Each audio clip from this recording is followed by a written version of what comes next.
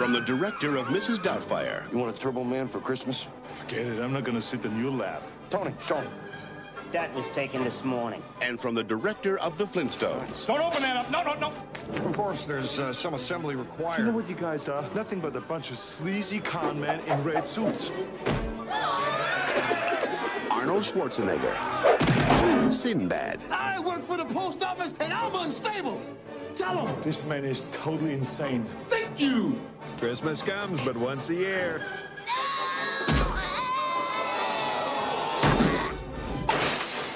Jingle all the way. You picked the wrong day. I said, are you ready for the Survivor Series? Who will survive?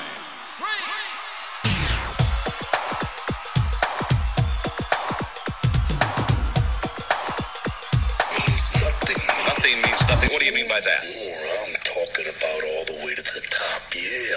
Unjustifiably in a position that I'd rather not be in, but the cream will rise to the top. It's 93 and time for WrestleMania. I will give you a show like you have never, ever seen before. Why? Because I can.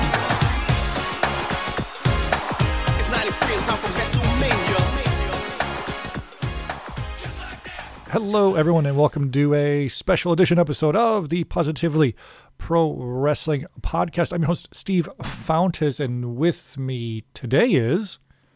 I am Jeffrey Toon from the FullyPoseable Wrestling Figure Podcast. Is this the Positively Pro Wrestling Fully Poseable Podcast? PPFPW. That's like an indie. That acronym just blew your mind, dude. That's a T-shirt. Let's get it. Let's do a collab for the next time we're able to all go to a big WrestleMania event. It'll be a limited edition, 2 of 2. You can buy one. Me, you, and I will each have one. On the back, it'll say WTF because everybody's going to be trying to figure out what PPWFP stands for. 0 stars. 0-star reviews. Thanks for coming on, Jeff. We'll get into it in a second here. And as you guys have seen by the title, this week we're going to look back at a fun movie called Jingle All the Way. And it's even better because Jeff hasn't seen this movie up until yesterday, which blew my mind. So we're going to have a lot of fun talking about it. I mean, there's a wrestler in it. The Big Show's in it. So that's a fun thing to talk about. It's wrestling related. Also, we'll talk about some Christmas memories of giving gifts, getting gifts, maybe hunting for toys. And we'll tie it into wrestling somehow and nostalgia like we always do here. And if you want to follow us on Twitter, guys, we're at PPW Podcast. If this is your first time listening to us, you happen to be a Fully Poseable fan checking us out for the first time, you can go on SoundCloud, iTunes, Stitcher, wherever you get your favorite podcast from. Search Positively Pro Wrestling Podcast. We'll come up for you in your feed there. And every time we have a show, it'll go there. It'll be there for free. It'll always be free. And if you want to support the show, there's a couple T-shirts up on whatamaneuver.net. But the best way to support us is just to listen and share with a friend. Eric couldn't make it this week. He's had a crazy busy week. He's got engaged this year, and he's inheriting a couple, I guess they'll eventually be his stepkids, maybe? I guess that's how it works. His fiancée has 2 kids, so he's kind of doing gingerbread houses and Christmas stuff and all that, so he couldn't make it. And I said, you know what? Let's do a show. I texted Jeff, said, do you want to be on? He said, absolutely. So we're here. So how's it going, man? I'm doing good. It was funny. You texted me. You're all, let's do Jingle All the Way. Or you said, hey, let's do a show. I said, all right. And you're like, let's do a Jingle All the Way. And I'm like, what? I'm like, are you serious right now? I was like, I've never seen that movie. So I thought you were going to bail on me. Be like, no. Okay. And so anyways, I was like, okay, well, I've got 2 days to watch this movie. I've got to find time. Mm-hmm. Unfortunately, at work, it's been super busy. So I was hoping to watch it at work, but that did not come to be. So I was able to watch it last night after about 8:30 at night. I was sitting there and I was watching this movie. And we'll get into our thoughts and opinions of this movie here shortly. I want to know, how did you miss this movie? Like, first up, are you a holiday movie guy at all? Or like kind of? Kind of. You know, movies to me are long and tedious. And it has to be really good. It's funny, I say this as I watch professional sports and 3-hour Raws and 3-hour pay-per-views. You know, it's kind of backfiring in my face that I say that. But to me, like, a movie is like a task to sit down and have to just devote this hour and 24. Again, it goes back to wrestling, you know, 3-hour shows, 3-hour pay-per-views. But I don't know. There's something about it just having to sit down. It's like, okay, I've got to sit down and watch this movie, which is funny because this holiday season, it seems like all I've been watching is Hallmark movies because Celeste has had it on. Awesome. No, let's not go awesome on that one. Oh, you're first off, I've been to your place. There's more than one room. You don't live in a studio apartment. There's other rooms to go to for you can avoid the Hallmark movies. Don't lie to me. Don't call me out like that. I see you right now. You're in your studio, Jeff. Thanks to technology over Skype, I got to see some autographed Jack's Classics behind him. A little giant sticker, like he's got his 10-year-old room. You probably had that same sticker when you were a kid, like I did, like a White Sox sticker behind me when I was a kid too. So there's other rooms for you to go to. Do you have a favorite Christmas movie or holiday movie? A favorite Christmas movie is definitely Christmas Story. Okay. But a close one is Home Alone. So that's why I was excited to listen to your Home Alone podcast last year around this time. Mm-hmm. You had a gentleman sitting in with you talking about the Christmas Story, and I loved it. I thought that was one of your... I love your episodes. And I say this every week. When your show drops, it's one of the first things I listen to. Like, I'll stop everything and I'll put that on. But that was one I was excited to listen to. So I remember I downloaded it on my iPod Touch. Yes, I have an iPod Touch. And when I got in my car to go to the gym, I looked to see what the title was of that show that you were doing. And I saw Home Alone and I'm like, oh my God, this is awesome. So I got to the gym and I was like, first thing I did was pop on your show. Pop on. Yeah, that was me and my buddy Mike Siders. He's a graphic designer, Siders Creative, if you're ever looking for something. He does a lot of corporate design stuff, so take a look. And we also have a design buddy, Jason Wolf, The Art of Jason Wolf, who a lot of people know, so check out him for your designs as well. All right. My favorite Christmas movie, as everyone knows, I've said before, we did a show and it was Home Alone. Jingle All the Way was not my favorite Christmas movie by far, and it never was. But for some reason, this was a movie that was always on, and it came out in 1996.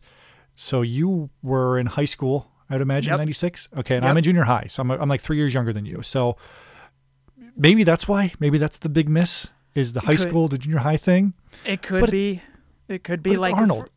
I know, but at the same time, it was like going to the movies for us wasn't. It was a big thing, but at the same time, Christmas movies wasn't a big thing at that time. Like right now, it seems like Christmas movies, as you are an adult, seems to have a more special feeling to it, if you know what I mean. Yeah, it's like you have the elementary feel, like when you're in elementary school, you're like, oh, Christmas Story is going to be on, or Rudolph the Red-Nosed Reindeer is going to be on CBS, or stuff like that. Appointment television. Yes, thank you. And then you get into high school and you're like, okay, if I catch Rudolph, that's cool, something like that. But now as we're getting older, it seems like watching those old school movies or some of the newer Hallmark movies, I guess. You love them. Hey, don't call me out like that. It's like Scott being called out about Justin Liger on our past week's show. Justin, that was like I was so happy that joke kept getting beaten into the ground on Twitter. I was like, yes, keep beating this into the ground. I want a Justin Liger, a Just Incredible Justin Liger mashup figure made just for Scott sometime in the future. Although those Justin Ligers are expensive, nobody's gonna mash that one up. Yeah, good point, man. All right, so this movie, I guess it came out in '96, and again, it was always on. I think it was because my mom, growing up, was like the queen of, when you even now, if you go to like Walmart or Target, there's like the bin of just movies for like $4, $5. Yep. And my mom would buy them. We would just have movies. And as a parent now, I realize like, oh, a movie's a babysitter for 2 hours. Like, here, put a movie on. That's why we watch movies so much. And my daughter now watches movies, which is great. And it is. It's a babysitter, and it's something to bond over with as well. And I've watched Jingle All the Way a ton. My 5-year-old seen it. She watched it again today. She was a big fan of it. There's a few parts about this movie I liked. First off, before we get into kind of the details, give the most generic 5,000-foot view of you. You watch this hour-and-a-half movie, 90 minutes of Arnold and Phil Hartman and Sinbad, and Tom Hanks' wife, as we call her, Rita Wilson. Rita Wilson, yes.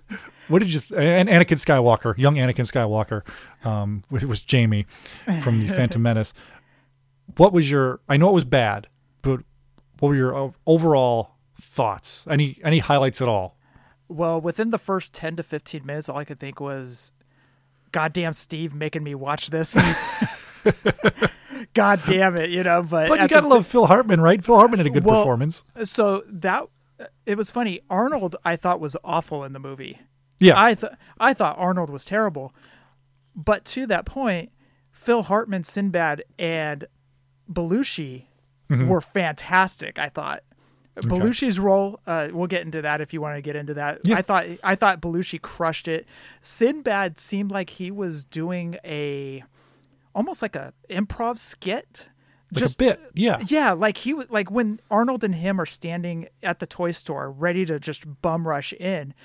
It seems like Sinbad is just going into a comic routine, and then next thing you know, he's choking a woman. And I'm like, what the hell just happened? I'm like, family movie. Sinbad attempts murder later in the show too, which we'll get into. Right. He attempts to kill the child to get the Turbo Man toy.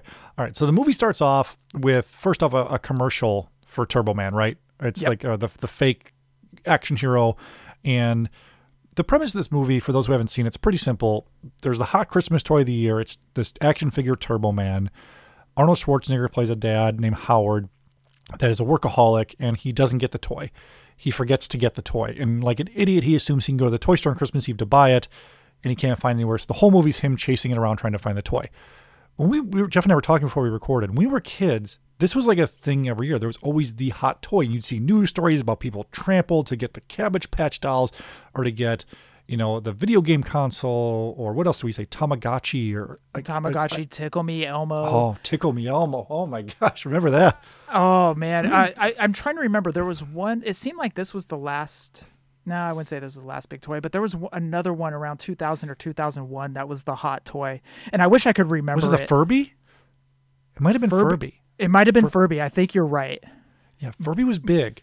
Yeah, but now that this isn't a thing anymore, I guess I'll ask people who are listening to think, like, is there a toy, or I guess a video game console that people are trampling for or like camping out for? I mean, PS5. It's a little kind of goofy now because of, PS5 is a little goofy now because of the pandemic, but even last year, I can't think of like the Christmas toy to get. There wasn't. It seems like that's a long thing in the past. There is no longer that one Christmas toy that is the hot rage for that season. And like you said, when we were kids, it seemed like every year we just kind of sat there and waited to see what the hot toy was, even if we didn't want it. For example, Scott and I, we thought Cabbage Patch Kids were cool, but we didn't really care to get one. We were more interested in getting Mask, G.I. Joe, oh God, what else? He-Man. We were more interested in getting those play sets, those toys. But for some reason, my mom thought we really wanted a Cabbage Patch doll. So my mom actually went to Toys R Us one morning. She took off time from work to go get us a Cabbage Patch doll because she knew it was going to be there. Yeah. So we get it on Christmas Day, and we're like, okay, cool. But we have Castle Grayskull over here, or whatever it was, So Scott and I were like, thanks. We'll put this over in the corner. Well, thanks, Mom. But she was so excited to give it to us, and we kind of just pushed it to the side because we were so stoked for He-Man or whatever it may be that we were popping open that day.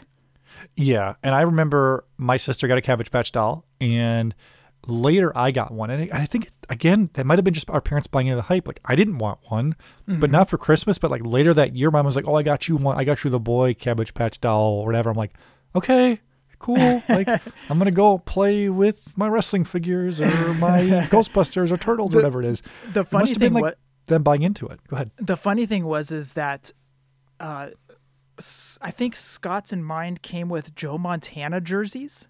Oh, that's pretty epic. And I mean, it was cool. And I thought that was cool that it had the Joe Montana jersey on it. It said 49ers and it had 16, so you knew it was Montana. But at the same time, we were like, okay, it's still a Cabbage Patch doll, It says doll. It says doll in the name. And you're a boy, you can't have a doll, right? Yeah. By the way, I can't believe I'm doing a podcast without cracking open a bang right now. Oh, what do we got here? Is it Bankster Berry? No, keep that one away from me. No, this is Cherry Blade Lemonade. That's a good one. Since you're on the show, we have to talk about energy drinks for a little bit to upset a couple people. I would say my favorite is it's either going to be, depending on the mood, Blue Raz, or that's delicious. Or sometimes it's the Black Cherry Vanilla. That one's good as well. or sometimes it's the peach mango. It depends on my mood. It depends. You got to try candy apple crisp. Okay, they just started popping up around here at the Target. I just tried the punch one, the fruit punch one, and that one was okay. It tasted a little bit like medicine to me. Oh, the power punch one? Yeah, it tastes a little like medicine. That's like top 4 for me. I love medicine. Give me all the medicine. Give you the Robitussin. You're just pounding it. We're just dating ourselves with medicine references now. Dimetap. What was it? Dimetap, the purple one. Oh, right? oh, give me that. I used to want. I couldn't wait for the 4 hours to be up so I could drink more. I'm sick, Mom. Give me some more Dimetap. It's 100-something degrees outside. How can you be sick? I don't know. Give me Dimetap. Okay, so back to the movie. We were all over the place. So it starts off with the fake commercial, or the fake TV show to introduce you to what the character is, and he's generic. He's like a mix of like the Rocketeer and Iron Man. It's like a generic guy, and he's super cheesy, whatever. It's a kid's show. Mm-hmm. So then we cut to an office Christmas party, which is a pretty wild-looking Christmas party. And Arnold Schwarzenegger, we introduced him. He's Howard. And it took me a while to figure out what he did. And I kind of paused in the computer, and it seems like he sells mattresses. Did that make sense to you? No, not at all, because he was answering phone calls left and right, so you couldn't tell what exactly he was selling because he kept making that same comment. You're my favorite customer. You're my favorite customer. You're my number one customer. And you're like, okay, what are they buying? Are they buying toys? Are they? You couldn't really tell. Yeah, and I put a note too. It's like, okay, so we're assuming his wife isn't married. His wife doesn't work. Maybe she does. Maybe she's just off for the holidays. I'm like, they got a pretty nice house. He's like a VP. So this guy must be moving mattresses pretty well. You know? Yeah, he's a workaholic. Yeah, he has a bunch of customers calling him. So yeah, I would say so. You've worked in offices and you've had real jobs for years now. And any funny or embarrassing things that happen in any office Christmas parties over the years you can think of, either to you coworkers or to yourself? Maybe someone drank too much eggnog or something like that. So for me, no. It seems like my coworkers, when they have an open bar, they pound the drinks, and for some reason they have to disperse to another bar, and I don't understand why. Because our company will pay for an open bar. And then within about an hour and a half, they're like, okay, we got to go to the bar down the street. And I'm like, why? The drinks are free here. We just got to go. That bar's cool. Mm-hmm. It's like, okay. But no, for me, no, it hasn't happened. But it's funny because Scott talked about this on Drunk Wrestling History podcast. I guess I can divulge. Back in 2003, Scott had a Christmas party. And I guess he got so hammered when he went back to the hotel room, he started peeing on the lamp. The hotel in the hotel room. So since Scott has now divulged that on Drunk Wrestling History, I can now divulge that on the Positively Pro Wrestling podcast. Okay, make sure to follow. It's Drunk History, I think, is that their Twitter handle? Drunk Wrestling History. Yeah, something like that. Well, they didn't pay for a plug, so it's okay. You can find them. Drunk Wrestling History. Funny show, by the way. That's a show I like to listen to. If I've listened to them. Like when I'm driving home at night and I need something to like kind of keep me like awake, I'm like, because I'll like double take, wait, what did someone just say? Type of thing. So that's a fun show. So fun show for Scott. I think the only funny story I have, a lot of my stuff that happened for like, not for me, but for other coworkers wasn't necessarily at a Christmas party, but one time that was, have you ever seen Seinfeld, the show? Once or twice? Yeah. Okay. One of my favorite shows. Yeah. Some people, like my wife's like seen like 2 episodes. Some people haven't seen it. You know, the Elaine dance? Oh, God, yes. The classic Elaine dance. All right. So this is after a Christmas party. We just have been named a new president of the company. Mm-hmm. So we had like a big banquet hall. We pretty much like everyone from all over the country came in for this big party. And it was fun. And there was an open bar and all that stuff. And like it's about an hour in, the DJ started playing songs. And like there was a dance floor. No one was dancing.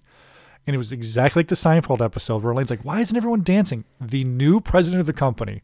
Oh, no. Her name was I'm not going to say, I'll change her name. We'll call her Jan.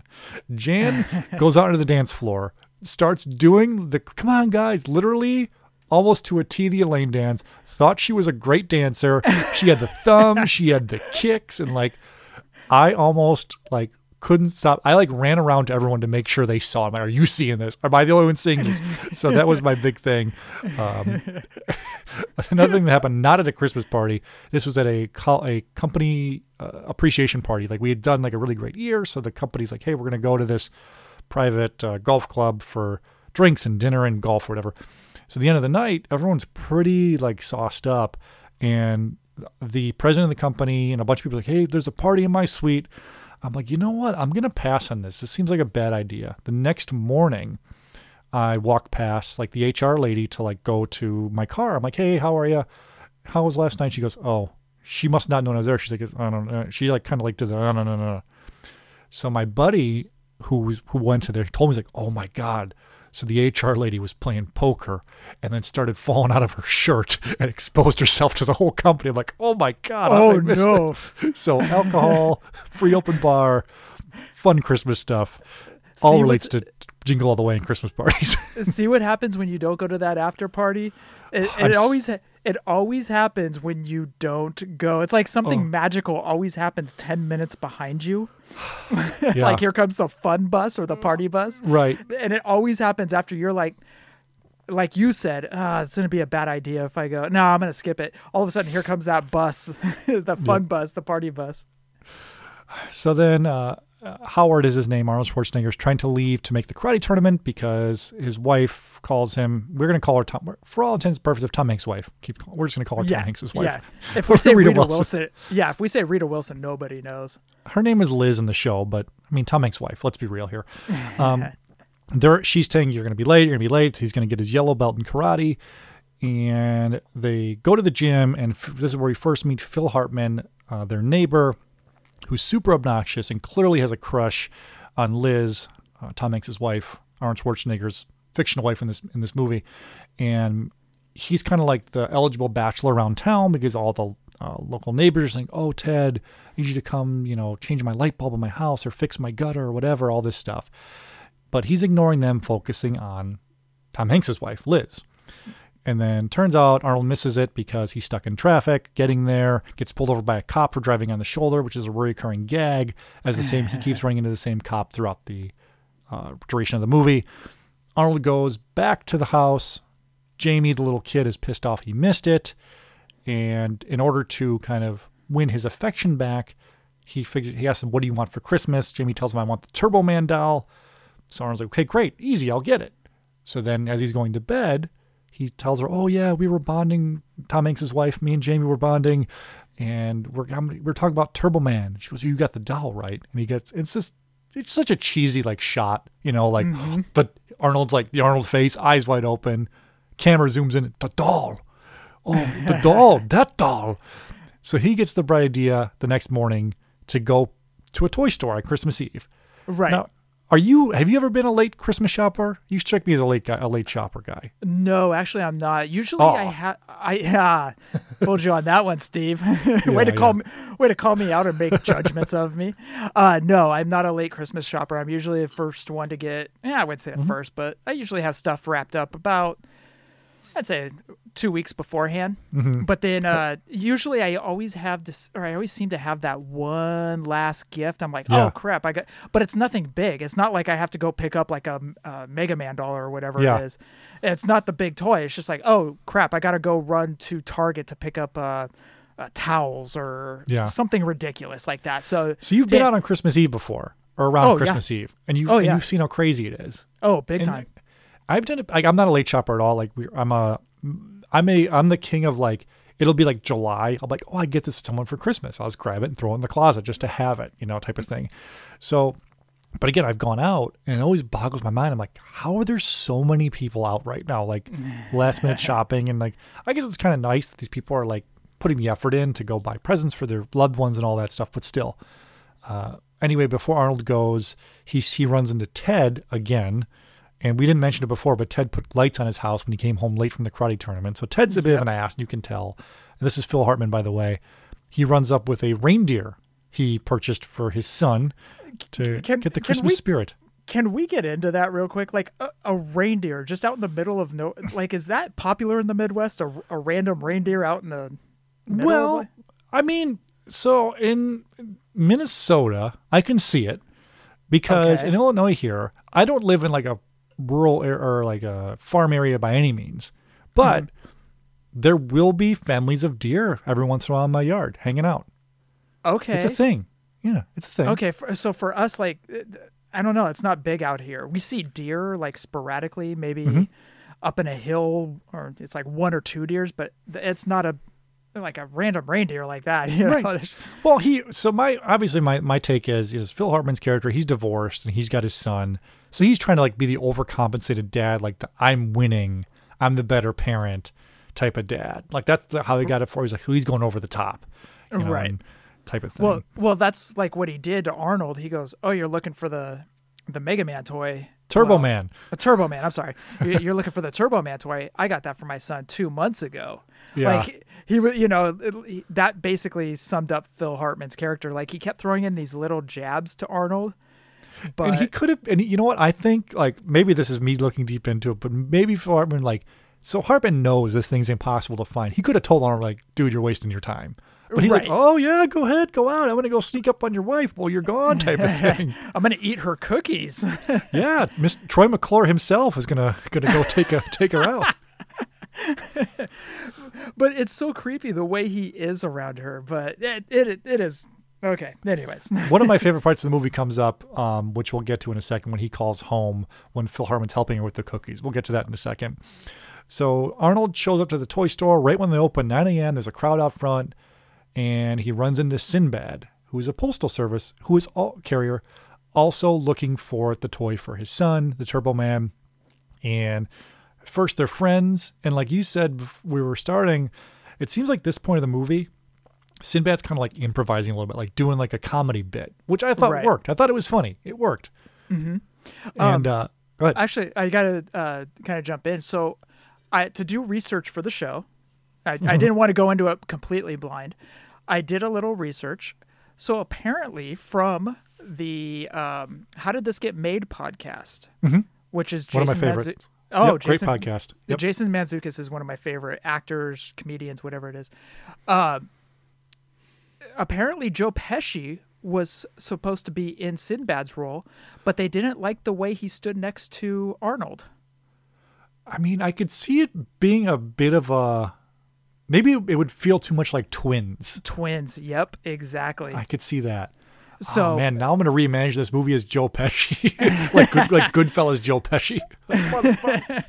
Dropping F-bombs. Well, and ironically, Sinbad was supposed to be in Goodfellas, and Joe Pesci is it Goodfellas? Yeah, right. Yeah. Sinbad and Goodfellas. Let's recast classic movies that Joe Pesci was in with Sinbad. Home Alone, Sinbad. My Cousin Vinny, Sinbad. Just swap roles. But yeah, that was something that I heard on the How Did This Get Made podcast. It was funny too because Celeste said, she goes, "So why are you watching Jingle All the Way?" And I was like, "Oh, I'm going to be doing the podcast with Steve from PPW." And she goes, "Oh, How Did This Get Made did that movie?" And I was like, "What?" And I was like, "Well, I'm going to listen to it while I'm at work because to watch something at work is difficult but to listen to something isn't that hard." So, anyways, I kind of listened to that and kind of picked up on some things for the show after watching the movie. So that's fun. Well, that's fun. It's a great How Did This Get Made episode too, by the way. So go listen to that, guys, if you haven't heard that one already. Or after you watch this movie in this holiday season. All right, so the doors open. There's a big bum rush. It's kind of like a slapstick comedy now where everyone's pushing each other around. The funniest part is they're in the middle of this toy thing, and they look and they see the Turbo Man shelves. Like, as we as wrestling figure collectors know, the bare pegs, you walk down, it's like there's nothing. And he asked what we all asked, "Do you have anything in the back?" Yep. And the employees laugh at him in the back. Yep. And then everyone makes fun of him. And this is where Arnold gets violent. And this is something that nobody acknowledges during this movie, which is this is a 275-pound, muscle-bound Austrian accent guy. And it's never brought up. But he does use his muscle right here to threaten the clerk about a Turbo Man doll. And he tells him one's on layaway. Well, the other thing is that how many crimes was committed in this movie? Well, so far we're at a couple of assaults. Arnold's already gotten a ticket and been tested for a DUI. So we're at 3. We're about 15 minutes in. So right. probably some type of animal endangerment with that reindeer. I'm guessing you're not supposed to own a reindeer. So there's been a few. That's a good point. There's a lot of crimes in this movie. A lot of crimes. That was one thing I picked up on real quick. There's all the crimes. That's just so funny. You watching this for the first time, stuff like I wouldn't even think about. You're like, wait a minute, this is all illegal. Yeah, you're not supposed to beat up a toy worker or a store employee. What the hell? Yeah. Well, it was the 90s. It was a different time. Right. Clinton was president. Anything goes in 96. So the Arnold finds out a lady has it on layaway. He chases her car down. She drives off because there's a giant Austrian man screaming at her saying, I need that doll. And like, if he caught her, what was he going to just offer like a insane amount of cash for it? Like, what was his plan? Just steal it? Well, we did know that he did have cash on him later on in the movie, but we don't know how much she would have been offering up the figure for. So, right. But yes, he does have cash on him, so he would have been able to pay for it. Correct. Okay, so he doesn't get the doll, whatever. He goes to call home, and who's at his house but Ted, a.k.a. Phil Hartman. He's helping Liz with the kitchen, with the cookies and all that stuff, and the kids are playing in the living room. Phil Hartman, Ted's kid, and Arnold Schwarzenegger's kid. They're friends. They're neighbors. They're friends. They're playing, watching Turbo Man like kids do. Ted answers the phone. Arnold's pissed off. He's like, wait, Ted, why are you at my house?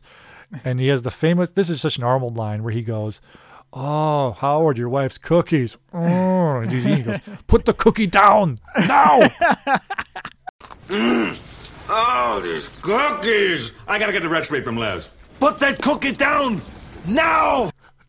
Classic line. Put the cookie down. It is a classic line too. By the way, sorry, I want to rewind just a bit. Sure. So when Arnold goes into the toy store, he sees the Bear Peg sold out. But what is, and this becomes a recurring thing, what is on the shelves is the bear, the sidekick. The sidekick. Booster. Booster, thank you. So they've got 1,000 boosters, but no... God, what's his Turbo name Man. again? Turbo Man. God, I just saw the movie last night. Leave me alone. It's okay. I'll allow it. But there's like no Turbo Man. So it's kind of funny because when you relate that back to the wrestling figure world, you'll walk down the aisle and you see, unfortunately, right now, you'll see 50 Bobby Heenans, but you don't see any of the Valentines or the Razor, or in the next series, you now see a bunch of Paul Orndorff or Eddie Guerrero, and you don't see Warrior or Jake.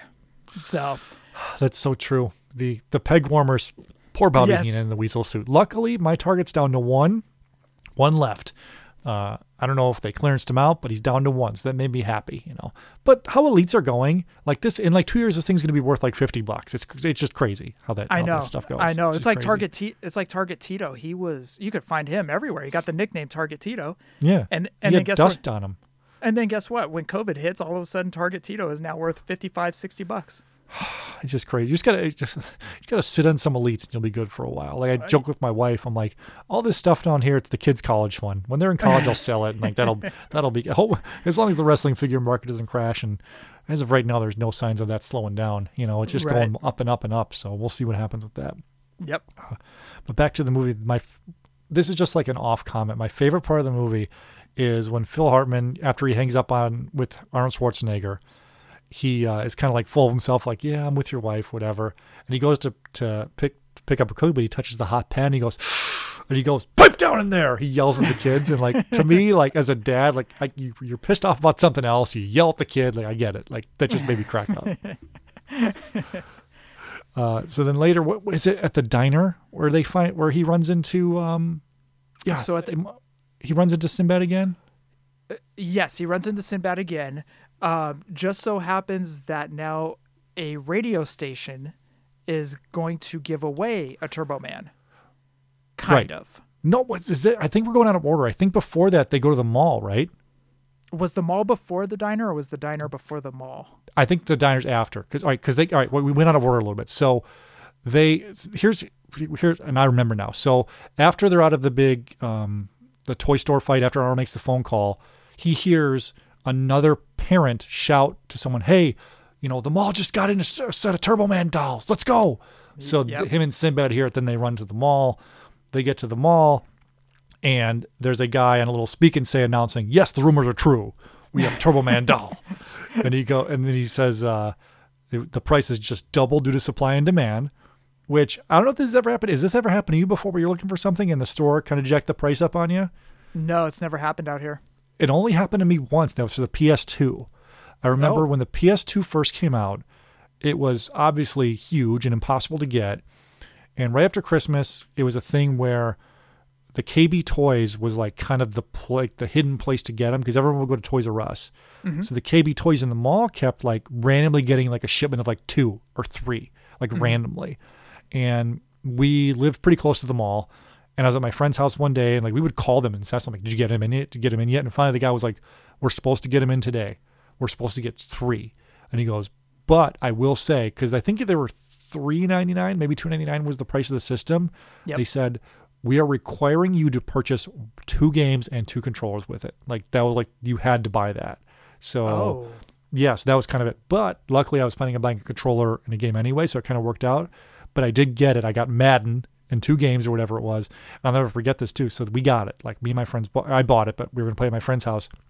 A girl he had a crush on called him right after we got the system and said, hey, do you want to come to my church's like youth group thing tonight?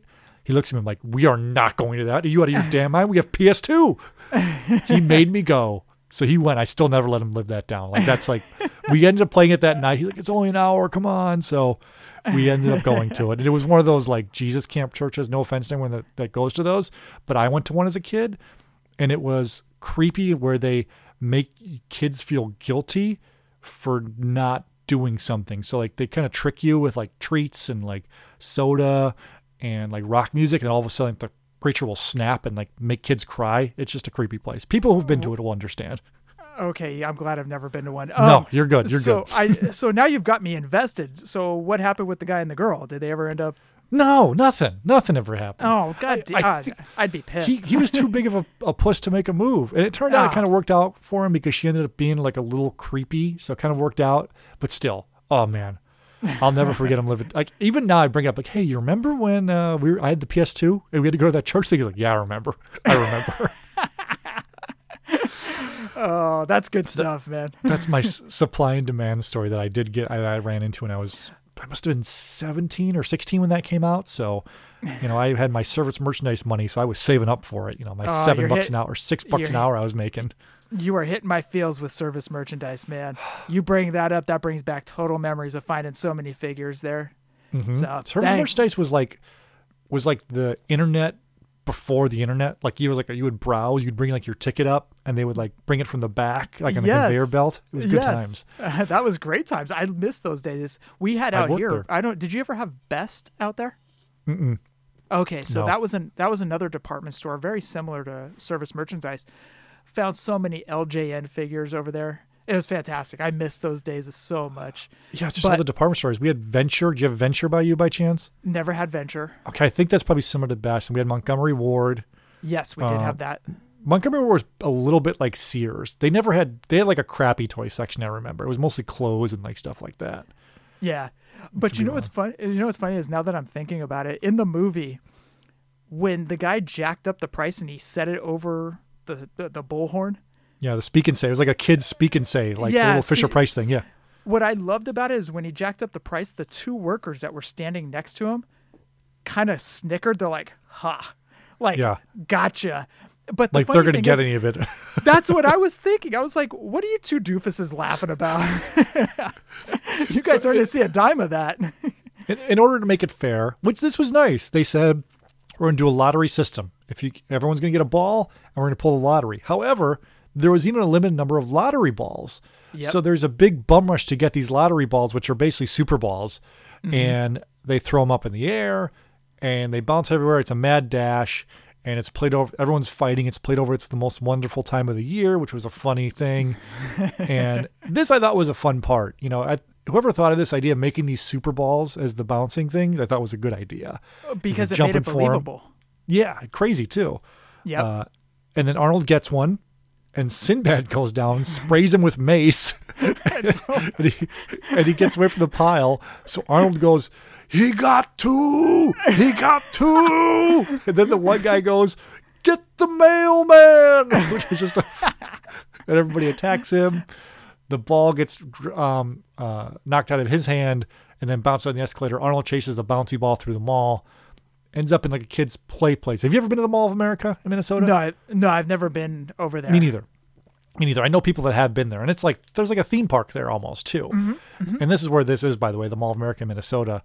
And the little ball goes in the ball pit. This little girl gets it. She puts it in her mouth, as kids do. Well, Arnold tries to pull it out. So the ball actually started bouncing, and there was a comedy of routines that started happening as the ball. So, like, for example, the ball is bouncing, and Arnold goes to dive for it, and he smushes his face up against the glass. Yeah, just like dumb slapstick thing. Yes, exactly. And then somehow the ball ends up in this girl's who's sitting in a stroller, just lands perfectly into her lap. And then she goes into a ball pit. Arnold chases her through the jungle gym and then into the ball pit. And then that's where you said she put the ball in her mouth, and then he can't get the ball. Right. So then all the moms beat up this giant man for inappropriately touching their child, I guess. Another crime. So go ahead. Yeah. All right. So we had a crime tally, assaulting a child, and also Sinbad maced Arnold. That's a crime. You can't be just randomly macing people. Right. Crime there. People bull rushing the department store, because that's the reason that the Super Balls got popped up into the air is because the people just went and just bum rushed the guy. So I guess I do like the clerk saying, "Screw it, we're not like risking our lives for this. Everyone get it for yourselves." And after Arnold runs away from getting beat up by the wives and the moms of these kids, Santa Claus, aka Jim Belushi, says, "Hey, you looking for a Turbo Man doll?" And his elf is Mickey from Seinfeld. Yep. And they are telling him, we got a little underground thing going. And Arnold, really without any question, goes with it because Mickey shows him, the elf, a picture of him holding the newspaper, holding the Turbo Man doll, saying, "This was this morning." Like, this is the proof of that they have the doll. Like, that doesn't just scream shady right there. Hey, he's desperate. He needs this. He's got to get his kid to love him again. He's desperate. I know, but okay, so let me ask you, you're a dad. Would you have fallen for this? No. Okay, thank you. I would have done everything else. Everything else Arnold's done so far, I would have done. So I can't fault him too much. So you would have committed 4 crimes already? Definitely. Reese, this isn't like anything close to this. So Reese, I don't know if you're aware of this. Right now, Nintendo Switches are impossible to find. They are, yes. My sister texted me. Yeah, PS5s obviously are more hard to find, but stores are getting shipments of PS5s in randomly. They're not getting Switches. They're all on back order. So you can order one now, but you're not going to get it until December 31st. Correct. So my sister texted me a couple weeks ago saying, "Hey, I'm thinking of getting Carter, who's my nephew, who's 8, a Switch." I go, "Well, good luck finding one." She goes, "They're really hard to find." I go, "Yeah." She goes, "Oh, man." I go, "Well, if I see one random, I'll buy it for her." She goes, "Okay." So I'm on Target.com, and it says a store a couple towns over has one, but it says limited stocks. They won't let me pick it up in store. Mm-hmm. Or they won't let me do the add to cart. So I'm like, screw it, I'll drive up there. So I drive up there, and as I'm driving up there and I pull up to the Target, I'm walking in and like, there's this kid, and him and I are taking the same path. Not a kid, he's probably my age, taking the same path towards like the electronics store. I'm like, I wonder if this guy's trying to get a Switch too. So of course I'm power walking in front of him, and I stand in front of the case, and like sure enough, there's one in there. So he's kind of like circling because I'm like trying to pretend like I'm not like looking for it.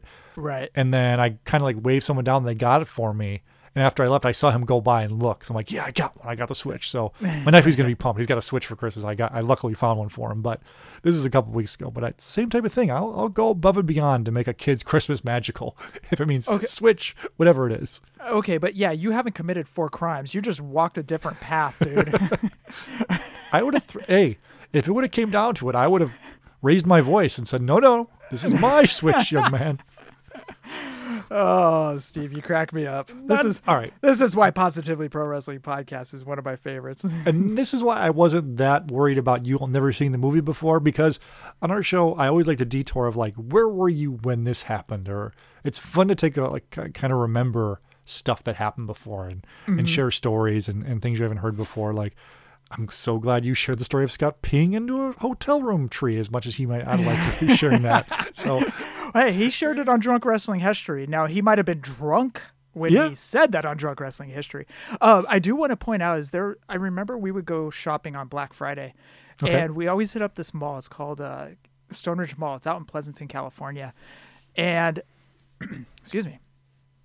And they would every Black Friday, KB Toys would always have the longest lines. They would be down and wrapped around because people were trying to get the hottest toy that was supposed to be there, or they were having some insane deal. Yeah. So KB Toys always had the longest line on Black Fridays at this mall. Now, it was funny because my mom wouldn't go to any other mall. We had to make the 25-minute trek out to Pleasanton. Was this like the 5 a.m. opening, like doorbuster type of stuff? Okay. Yep, exactly. And mall walkers at 5 a.m. were being disrupted by the KB Toys line. But KB Toys always had the longest line. And it always surprised me, too, because it was a toy store. And then I was like, oh, yeah, toys are huge right now. Yeah. Now it's electronics, Switches, PS5s, stuff like that. I've said PS5 a lot, but I'm witnessing right now how big PS5s are. People like line. I guess now that I think about it, I'm seeing that too. My buddy just texted me about the PS because he got two recently. He kept one for himself and sold the other one. He was telling me, I'm like, how'd you get one? He goes, well, how it's working is they're randomly just showing up on BestBuy.com, Walmart.com, whatever. Yep. And then you buy it, and if you get it, you get it. And he goes, they're gone in like 30 seconds. He goes, I got lucky. He's like, put two, and they both they delivered. And I guess what's been happening is people are going on the website and it's Walmart is showing like, oh, you have 10 or whatever. We have 10 in stock, and they're all gone. And people are like showing up, like yelling, like, no, they're in the back. You're just holding them out for me. So Walmart stopped putting them on their website too. So people are still nuts. It's just different things, as much as we're teasing this movie, people are doing stuff like this. They're Mason people. They're going in shady deals with Jim Belushi. It's happening. Before we jump back into the movie, I don't know if you've seen, but on Pop Finder, they have a disclaimer right now in a big yellow writing that says, please be nice to employees. And it's because people, I haven't seen that. So it's because people are seeing that PlayStation 5s or G.I. Joes, that's a whole different story, but they're showing that they're in their store and they're going down and just berating these poor Target employees. And it's brutal. But so anyways, Pop Finder had to put a disclaimer up saying, please be nice to employees, which I want to reiterate. Please be nice to employees. Yeah. Or go, if you're going to ask someone to go in the back, go at like an off hour. Go like first thing in the morning when no one's there type of thing, and the people are bored anyway, they'll help you out. And that's funny that people are being jerks, but I guess that's to be expected. Everyone's over it. Everyone's over being nice to people. They're also over 2020. So that's a whole different story. There was a t-shirt I bought for my two daughters at Target the other day, and it just says 2021 best year ever. I'm like, I'm buying this because it can't be worse than this year. So let's just assume it's going to be the best year ever. It's just in comparison, right? It'll be the best year ever. Okay, so where were we? We're now Arnold has agreed to go with these fake Santa Claus and the little elf to, it's basically a warehouse, like a sketchy warehouse. Yes, and here's the funny part. So now it's already sketch as it is. Like he's showing him a newspaper clipping of him holding the toy. So that's already sketch as it is. But then the next scene is them driving to the warehouse. In Arnold's car.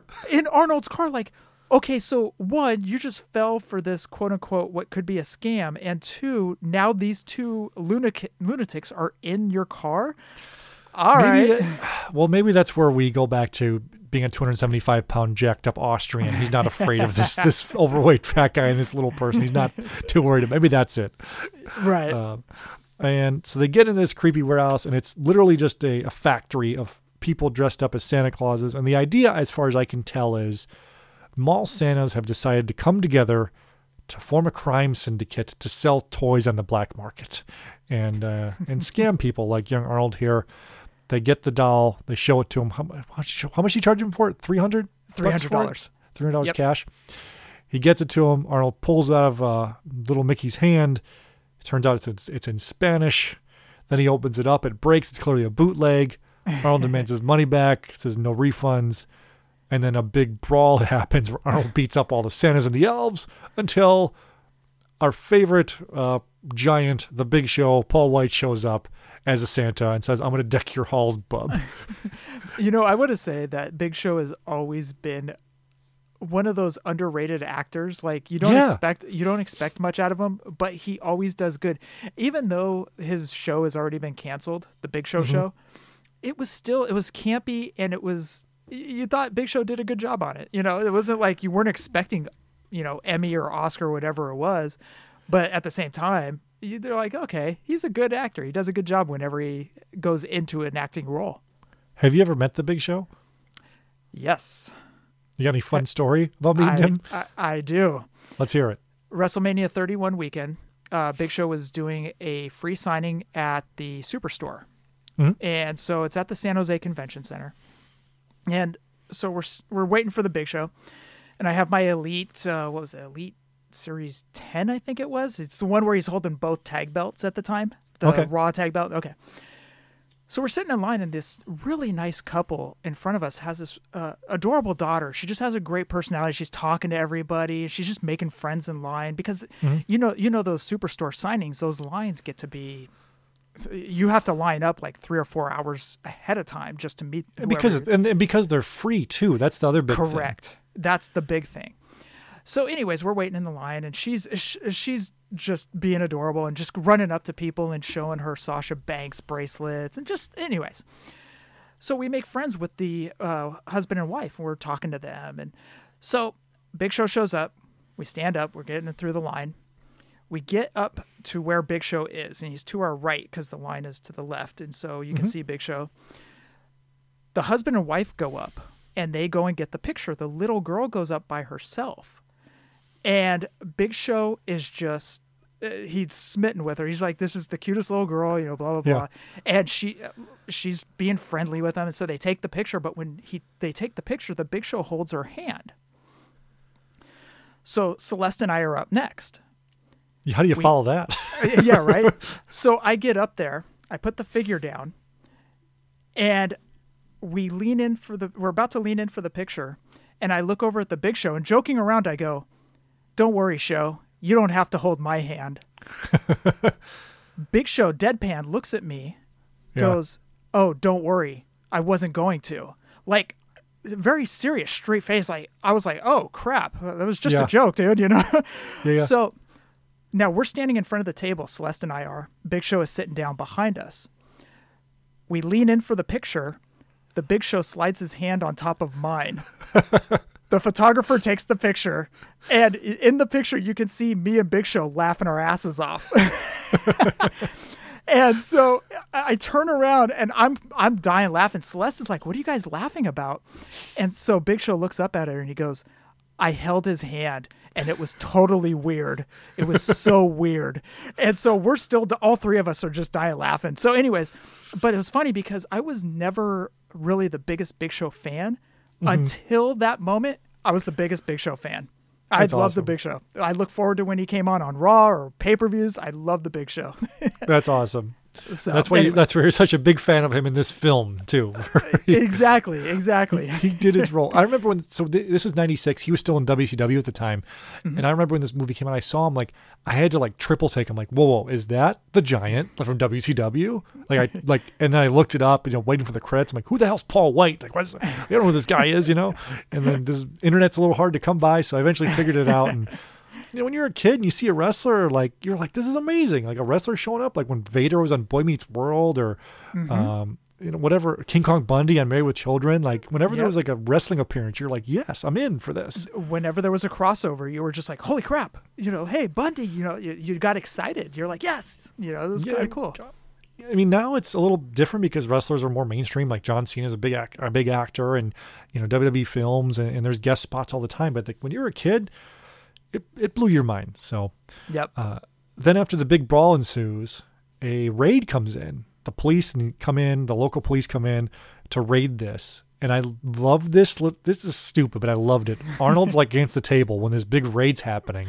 He looks down and sees a kid's police set, pulls it up, and he goes, "Detective Howard Lang, FBI." He like shows him, like, flashing the badge, and like claims like he's like, I've been working this for months. You come in a bunch of he calls them terrorists, but he says terrorists at a tea party. So according to Arnold, he flashes this fake badge. So this is a felony, by the way. We're in felony territory. Now we're in felony territory, past crime. So he flashes this fake police badge. Now here's the best part: is these fake cops who just raided this Santa thing. Yeah. Never questioned him about, hey, okay, wait, which precinct are you from, or what are you working on? They never questioned. They just all of a sudden like got scared straight and stood up straight, and Arnold walked off like nothing ever happened. Yeah, and then as he's walking out, he goes, "Yeah, that's right, lock him up," and he flashes his little fake badge. I'm like, good for you, Arnold. And is this where he goes out and sees his car's been stripped, or is that after the diner? No, because he had a gas can. Yeah, that's right. So that was after the diner. Okay, so he's kind of exhausted at this point. He goes to the diner to make a phone call because cell phones aren't they're around 96, but not like crazy popular. Makes a phone call to the house. Jamie answers, his son, young Anakin Skywalker, and he's kind of saying, Jamie, get your mother type of thing. Because before this, when they're outside, Jamie's upset because Ted, Phil Hartman, is looking at Christmas carolers. He puts his arm around Tom Hanks' wife, a.k.a. Arnold Schwarzenegger's wife. Using a lot of pronouns here and for description for people, which is fine. But Phil Hartman's son tells young Jamie, my dad wasn't this cool until my parents get divorced. Maybe your parents should get divorced. Like, what kind of a dick thing is to say that to a kid? But he's like bragging about his parents being divorced. Like that wasn't back in our day. That wasn't a big thing. Like if your parents were divorced, sometimes you were looked down upon. At least out here back in the 80s. Yeah, it is too. Like, and it's funny too. Like all of like my group of friends, like now, like a lot of us, our parents aren't divorced. But a lot of people I grew up with, like that are my age now, they're divorced. So it's just a different thing. It's like a different time. Yep. People hated each other and stayed together back in the day. I guess that's what they did. Yeah. Or just pushed through. But that was a big thing back in the 80s. But what's funny is he flipped the script and was like, "Yeah, my parents are divorced." Yeah, right. Like, he was very excited about it. But it's kind of funny if you think about the psychology of that. He is seeing his dad in a happier place, and he's reaping the rewards of his dad being in a better place, being divorced. Yeah. I guess Phil Hartman's happy. That's the way he came off in the movie. He's trying to hook up with Rita Wilson, Tom Hanks' wife. Right. So exactly. So it seems like he's pretty happy, but he's seeing his dad happy. So it's kind of a psychology thing, if you think about it, that he's stoked about it. As fun as Phil Hartman was in this movie, I mean, I think Tom Hanks would have been amazing as the rival to Arnold in this movie as well. That would have been funny. Good point. So Arnold calls home to come clean, saying, like, look, I don't have the doll. Like, I'm just coming home. He was ready to call it quits. And then he calls Jamie, ends up yelling at him, saying, get your mom, because he's pissed off. He's in a bad mood. Jamie calls him out, his kid, saying, you never keep your promises. Basically tell him you're a dick, dad, type of thing. And in my head, I'm like, look, kid, your dad works hard for you. You probably go to a private school. You get karate classes. Look at you have his room. He has like a custom, like Captain America painting up there. Remember that earlier? Yeah, it was like a mural. Yeah, like this kid's got a nice house. Like, back off, kid. Like, this shit ain't free. Type of thing. But okay, so was the diner before that part, or was it after that part? No, he calls in the diner. So he calls in the diner.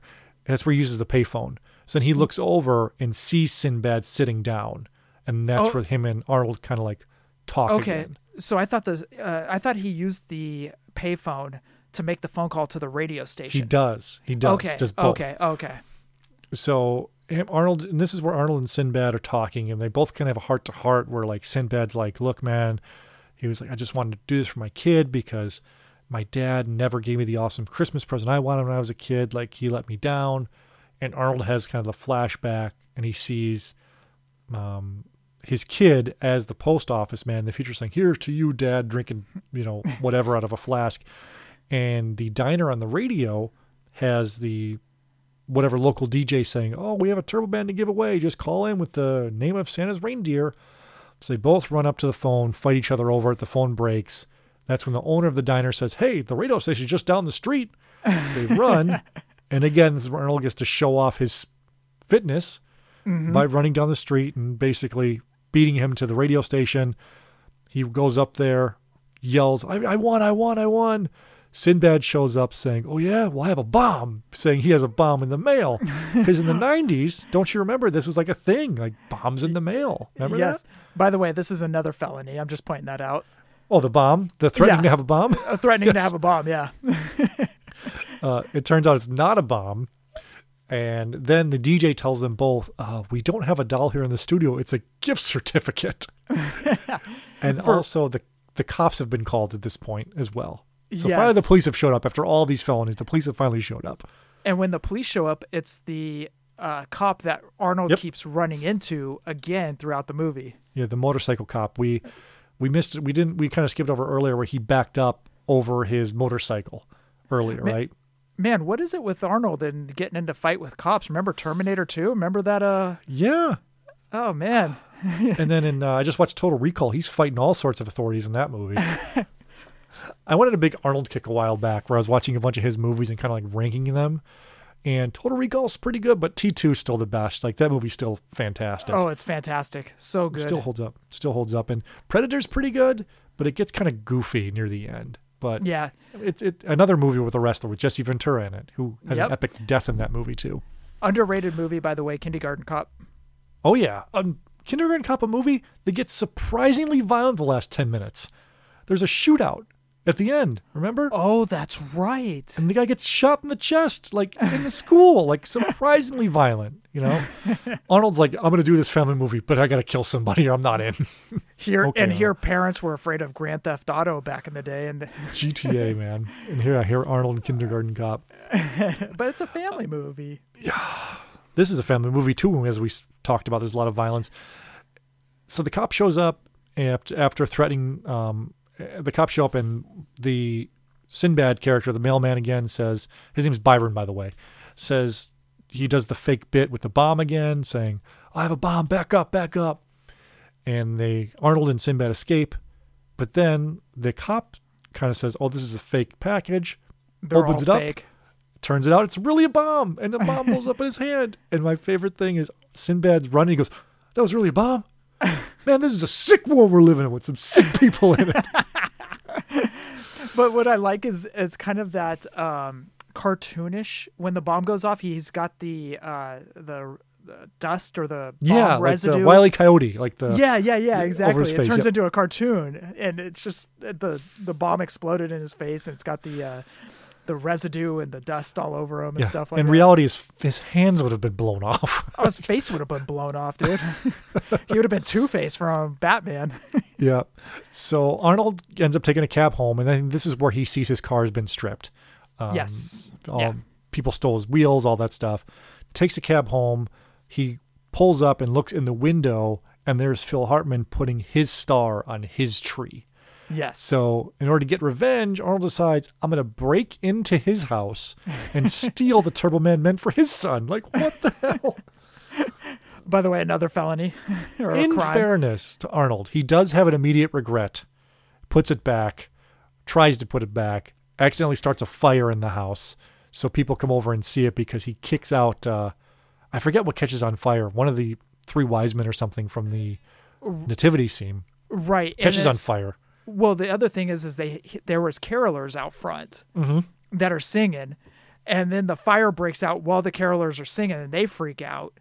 Yeah. And so Rita Wilson and Phil Hartman are standing out front, and they see Arnold in there with the action figure already wrapped. Yeah, and they come in there, and he's like, "What are you doing in this house?" And he goes, "What's that in your hand?" And then Phil Hartman, "That's Johnny's Turbo Man." So they accuse him of stealing it, and he has like a bit of a meltdown, and he was just a dick. He's like, "I know I was a dick. I get it." And Phil Hartman and Rita Wilson and the two kids are going to go to the Wintertainment Parade to see Turbo Man without Arnold Schwarzenegger. So can I stop right here? So we're about 3/4 of the way through the movie, just a little over 3/4. Does this feel like the longest day ever? Like it never goes from morning to nighttime. It's like sun up and sun up. It never gets... He does get to the stores when they open at 9:00, right? So you got to figure he's at... Yeah, you're right though, because this is at least got to be... It's at least got to be 4:00 right now. Daylight savings time. It's getting dark. You would think. So it's like, okay, so he gets to the store, say like it opens at 9 a.m. It's light out when he leaves. Mm-hmm. He's at the diner. It's still light out.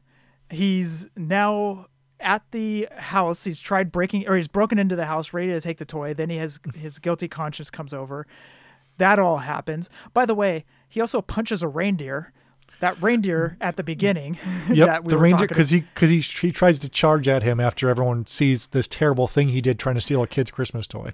He punches the reindeer in the animal cruelty. Man, you kind of ruined this movie for me for how much I liked it. Now I'm like thinking how many crimes these people are committing. You're welcome. I still love it.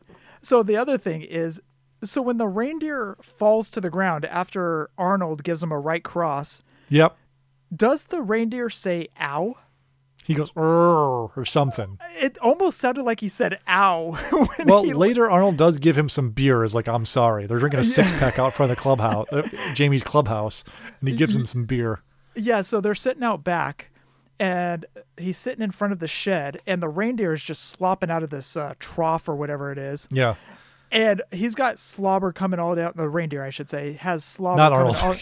Yeah, Arnold too. But reindeer has slobber coming all down his face, and Arnold's now feeding him beer, and you can tell the reindeer's starting to get drunk. Yeah. So I'm like, oh Jesus, animal cruelty. Like when they're making this script, they're like, you know what, this needs some animal drunk parts here. Like this didn't need to be in the movie at all, but it's okay. We're talking about it here. But he has a come to Jeebus meeting.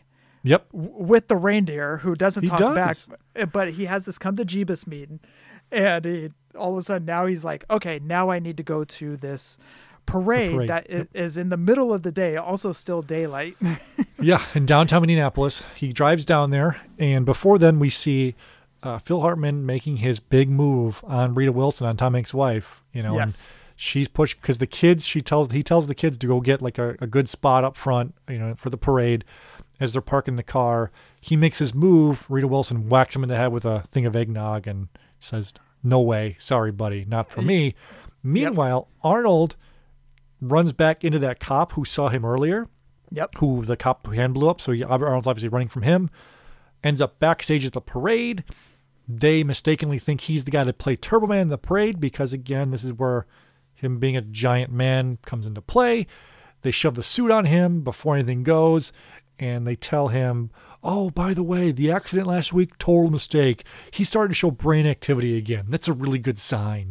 So whatever happened to the last guy with the jetpack, it must have exploded. The parade starts, and Arnold realizes, oh, my God, I'm now Turbo Man. So it's come full circle from the start of the movie to now we see a real-life Turbo Man, and he's Arnold Schwarzenegger in the parade. And he's kind of looking around, saluting people. He's happy. And part of the big giveaway is a special edition Turbo Man doll. So him and Booster are on the float. Yep. And actually, Booster was played by Booger from Revenge of the Nerds, which was awesome. Loved it. Which I thought that I popped for that one. So he's now Turbo Man. They're on the float. Booster is like, "Hey, wave!" And Arnold's like, "Oh yeah, I got to wave." Yep. So they start waving. He gets the Turbo Man. The parade just stops, right? Like, correct. Coincidentally, in front of where Jamie is. And they said, oh, now Turbo Man. There's announcers, by the way, when we say they. The announcers now say, now Turbo Man's going to pick a special kid to win this toy. So he points and says, Jamie, because his mic turned on. He's got the Madonna headset mic thing going. Calls him out. Jamie comes running up there. And as part of the skit, the Demon Team comes out. And Arnold doesn't know the choreography.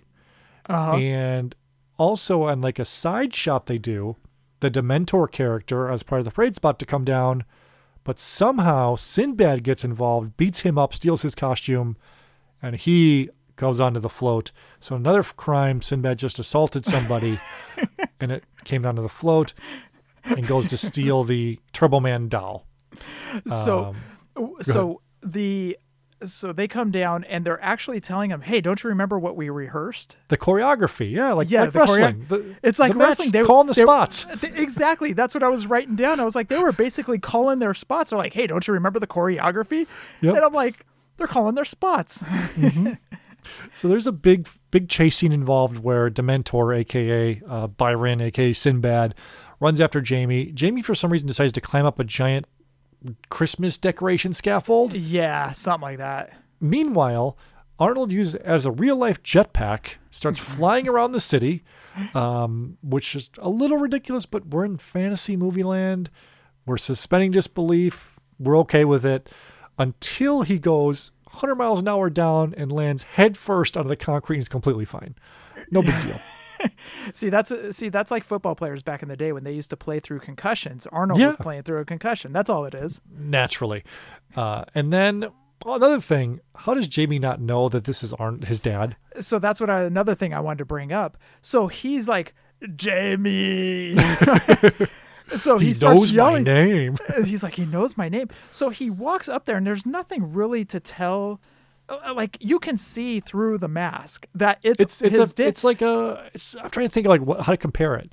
It's like I said, not even a full Iron Man mask. It's like a half face type of thing. And it's the top of his head. Who's the X-Men character that has Cyclops? Is it Cyclops? He has the big helmet. He's got the purple and black cape.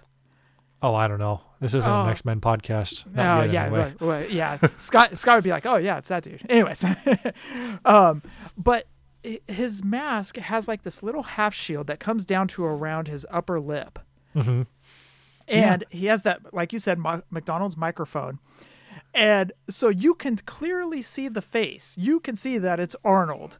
Yep. And so the way he talks, he goes, Jamie. Yeah, so it's like, okay, clearly my dad. Like, any kid should be like, man, that sounds like dad. How many giant Austrian guys are there in this town? Is there multiple of them? Maybe there's like a bunch of, maybe there's a community we're not aware of. Maybe there's a big community in Minneapolis we're not aware, in the Twin Cities we're not aware of. So there's a big chase scene. There's a part where Sinbad almost murders young Jamie when the Christmas tree falls over. He steals the doll. Jamie slips out. Turbo Man, aka Arnold, saves him with a jetpack, saves the day, and then Sinbad falls into like a giant present, I guess, which breaks his fall. With the doll, the cops come and arrest him. And this is kind of the big heartfelt emotion ending of the movie. Turbo Man, Arnold, brings Jamie back to Tom Hanks' wife. And Jamie says, oh, wow, this was great. I just wish Dad could have been here. Again, not realizing his dad's right in front of him. Right. And Arnold says to him, oh, you're his all-time favorite, your dad's all-time favorite person. I know this because I'm your father. He takes off his helmet. And everyone's like, oh my God, it's, Howard from down the street. At this point, Phil Hartman shows up, a little disheveled, covered in eggnog. His kid says, Dad, you smell like barf, because he'd gotten beat up by Rita Wilson. And Sinbad is getting arrested. And in a nice heartfelt moment, Jamie gives Sinbad the Turbo Man doll to give to his son. Now, I don't know how Sinbad's going to get it to his son, considering he'll be in jail, but it was very nice of him to give to his son. So can we also mention that we never once see Sinbad's son? So maybe he's going to sell it. So my thing is he is actually a collector. He's a collector. And he is actually thinking that if I play the son card, maybe somebody will be kind enough to give me the Turbo Man action figure. But I think he is the collector, and he's looking for a mint on box. He doesn't want to. He doesn't want to ruin the packaging. Well, he's got it. This one's not mint on box, but it is a special edition one. This is a one of one. Correct. Turbo Man that he got there, and it goes off, and that's pretty much the end of the movie. Everyone lives happily ever after. Everybody's happy. Jamie's happy. He's got the real Turbo Man at home. Rita Wilson's, it seems she's turned on by her husband dressed up like this. Now do we think after Christmas is Arnold going to go back to work full time, or is he realized, the error of his ways to spend more time with his family? We don't know yet. Maybe that's a sequel. I think he was going to be put in jail, dude. There was like 5 crimes, 2 felonies. That's what I was thinking, dude. Well, the cop that he was fighting with the whole time throughout the movie, kept running in with, says, "We could use a man like you in the first, Turbo Man." So he turns around and says, "Oh, thanks." So that's like his "we're even now" type of thing. I caught this criminal for you that blew up your hands, so we're even. Maybe. So despite blowing up his hands, running over his motorcycle, the cop actually ran into a trailer and knocked himself unconscious when he was chasing Arnold. He was like, "Yeah, we're good. Well, let's just forget about everything that you have done to me today, and let's just call it a day." I'm guessing the answer to this is no, but did you watch through the credits? No, I didn't. There's a post-credit scene. This was a Marvel post-credit scene before there were Marvel post-credit scenes. There was a scene. So the movie ends with them finishing up decorating the tree, and Tom Hanks' wife goes to Arnold. She goes, "I didn't even ask, Howard, what'd you get for me?" And he looks at the camera again like, "Ooh," like, "I forgot to get you a Christmas present" type of thing. So right. That's the cliffhanger for you as well. So he's going to go out Christmas morning to Walgreens or something and get her some batteries and some flowers and donuts or whatever else they sell at Walgreens on Christmas Day. Oh, when you said batteries, I was thinking it was going to somewhere else. Anyways, go ahead. I'm going to tell this story. My mother-in-law doesn't listen to this podcast, so it's okay. So my mother-in-law is the queen of saying things inappropriately but not meaning to be inappropriate. Oh, yeah. And sometimes she says it like as a joke. So a couple of Christmases ago, we were over there and someone gave her an umbrella for Christmas because she really wanted an umbrella. So a small one too, not like a long like penguin umbrella, like a small like compact one, but it was wrapped up. And a small wrapped up umbrella looks like, well, something that would require batteries. So before she opened it, she goes, "I hope someone bought me the batteries." And like everyone was just like, "Oh, that's so funny and creepy." And then then my sister-in-law put it on Facebook that she said that. She goes, "I'm just going to stop talking because everything I say ends up on Facebook." So the batteries thing made me think of that funny moment that happened a few years ago at my mother-in-law's house. It's good times. I know. Isn't there those moments where somebody who's elderly makes those comments and like you want to start chuckling because us over here in this generation, what are we, Generation X, Z? I think you're Generation X. Z? X? No, Anyways, you're X. Yeah, I'm Z. I think you're X. Anyways, we find something immature funny. It's Beavis and Butthead. We were on Beavis and Butthead. That's what it is. 100%. That's exactly what it is. Yeah, it's like, "You said anus." See, you popped me for that. Entertain us. You said anus. By the way, Beavis and Butthead Do America, recently watched it over the summer with my buddies outside. We did like a movie night outside. Fantastic. We were cracking up. Still hilarious. Oh, it's fantastic. In fact, I got CBS All Access, and I've been watching Beavis and Butthead on there. The only bad thing about that is they don't show the music videos, and that was some of the best stuff. Was when they would sit there and like a Stone Temple Pilots song would be on, and then they would be riffing off of that. That was some of the best stuff. So the show is still holds up, but at the same time, you really miss those videos. Yeah, for sure. And that's how I discovered a lot of music too, was through that show. Like I remember I saw like a Green Day video for the first time. Like was that like on the Beavis and Butthead show? I remember that. Yep. Oh, Danzig. I was just starting to hear about Danzig. Mm-hmm. And I was like, "Who's this Danzig guy?" And then I see him on Beavis and Butthead. I was like, "Holy crap, this guy's awesome." And I forgot what show. It might have been like one of those like 90s retrospective shows on MTV or VH1.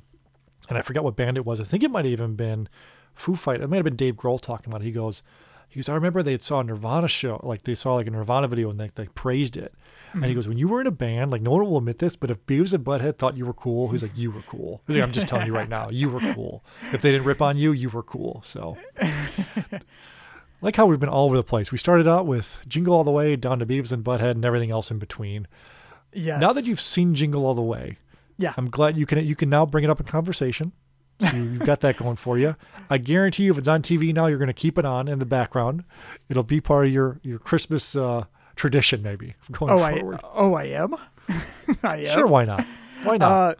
So, honestly, dude, in the 24 years since this movie has been out, I haven't really heard many people speak of this movie. Like, when I hear of people talk about their favorite Christmas movies, I hear Bad Santa, I hear Home Alone, Christmas Story. It's not the top.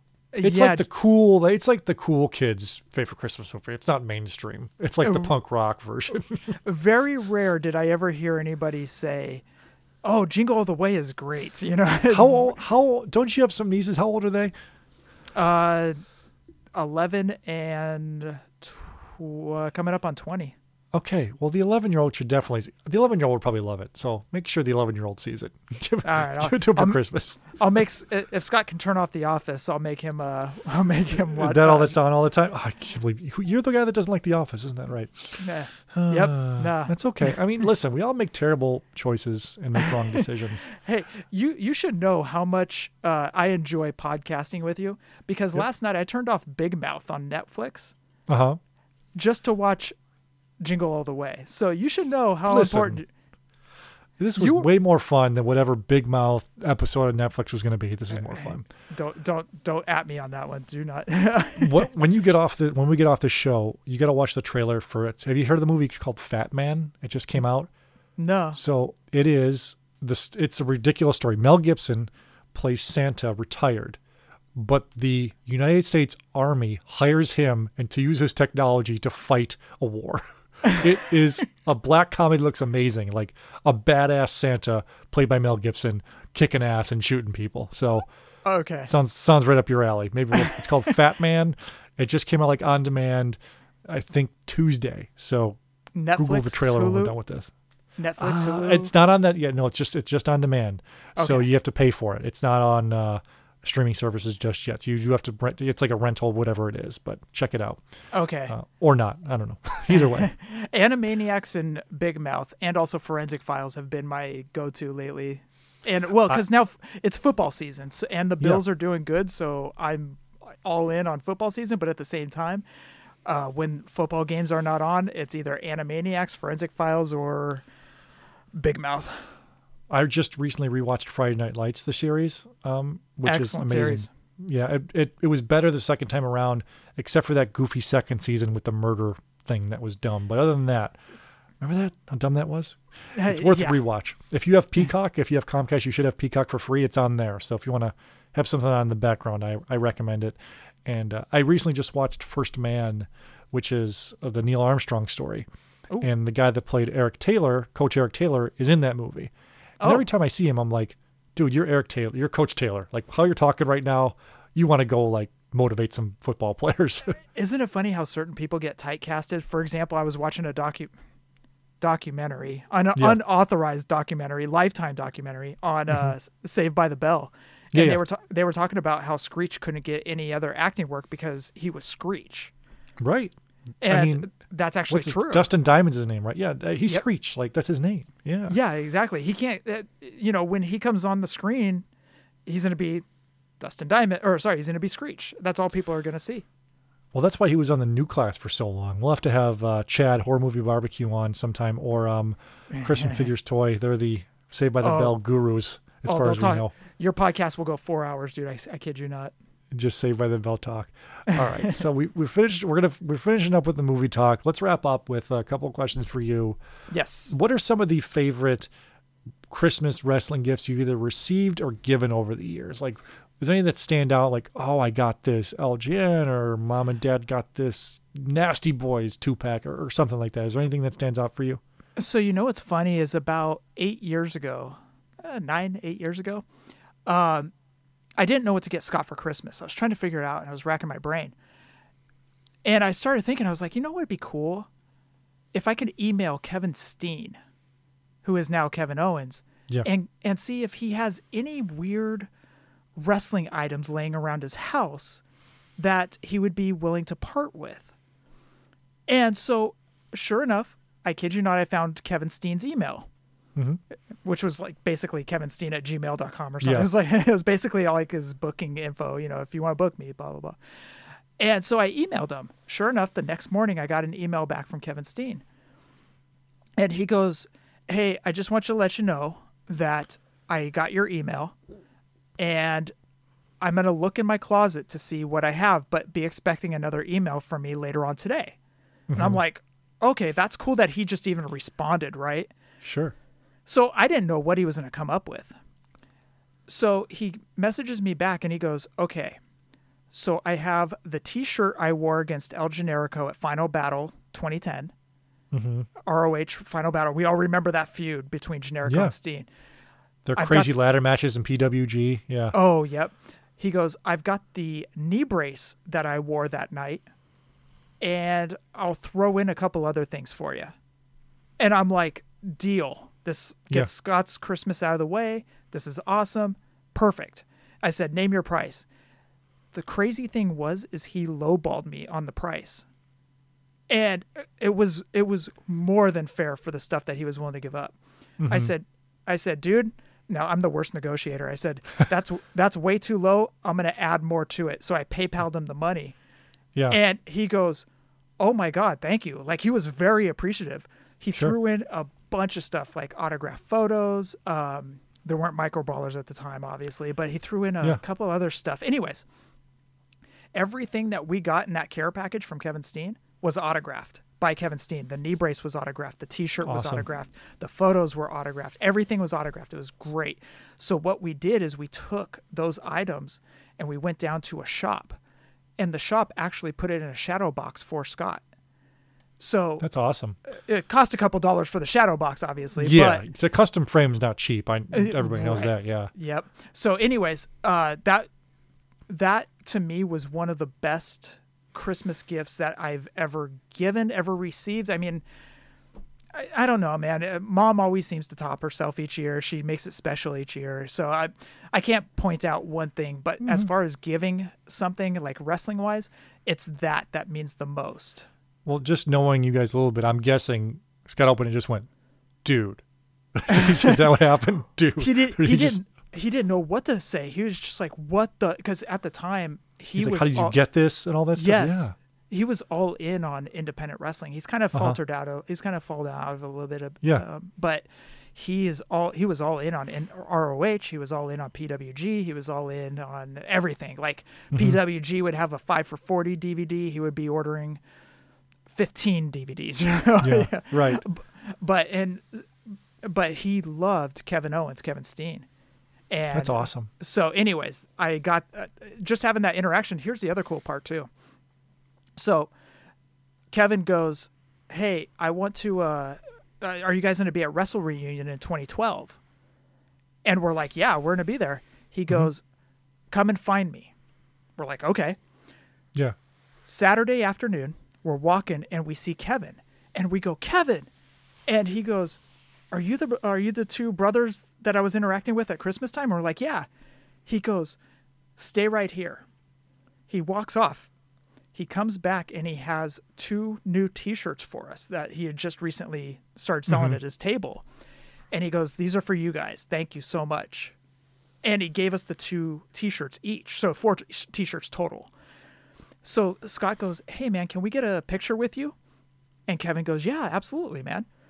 So Scott flips open his phone. Nice. Brings up the camera and he turns and he looks at a guy and he goes, hey, can you take a picture of us? And he hands the phone to the guy, like, just, hey, can you do this? Yeah. Kevin looks at Scott and he goes, you might not want to ask Larry Zbyszko to take a picture of us. Scott looks up and he goes, oh shit, it is Larry Zbyszko. So Larry was actually cool enough and he goes, I'll take the picture. And so we were all kind of laughing. I'll send you that picture, but it's still amazing. It's still one of my favorite pictures because Scott didn't even notice. You could have asked me to guess 600 people who it was that he read. Zbyszko would not have been on my list.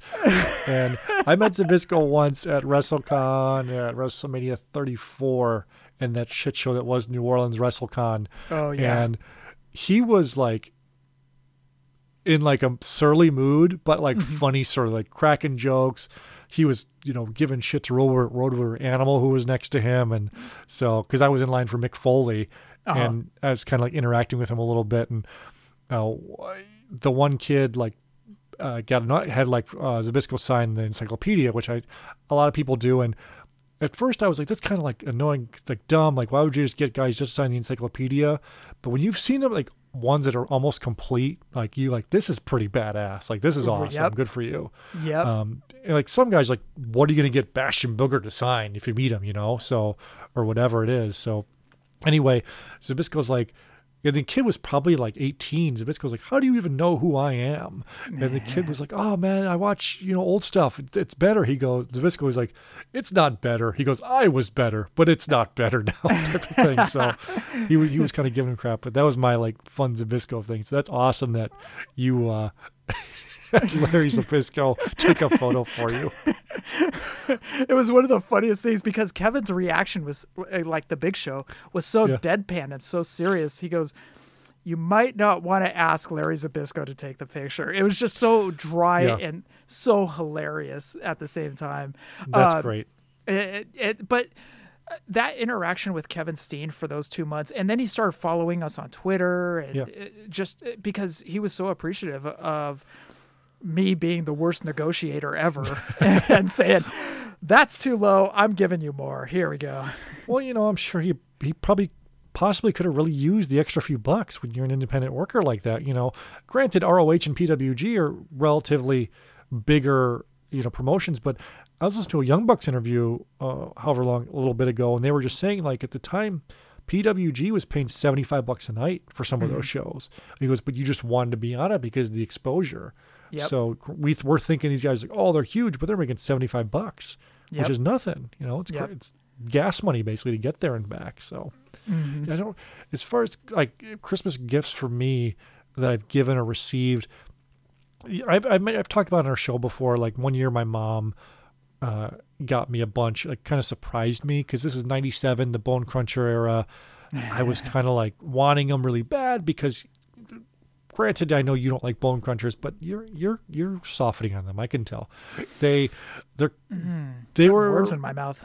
Listen. They're better than those Bendums. That's all we had for years after Hasbro's. Hey. Bendums, the drizzling shits. No, I'm just joking. They're fun too. I like them. I like the 1, 2, 3 Kid Bendums. My favorite one. Anyway. Or the Lex Luger one with his ridiculous smile. Also a great Bendum.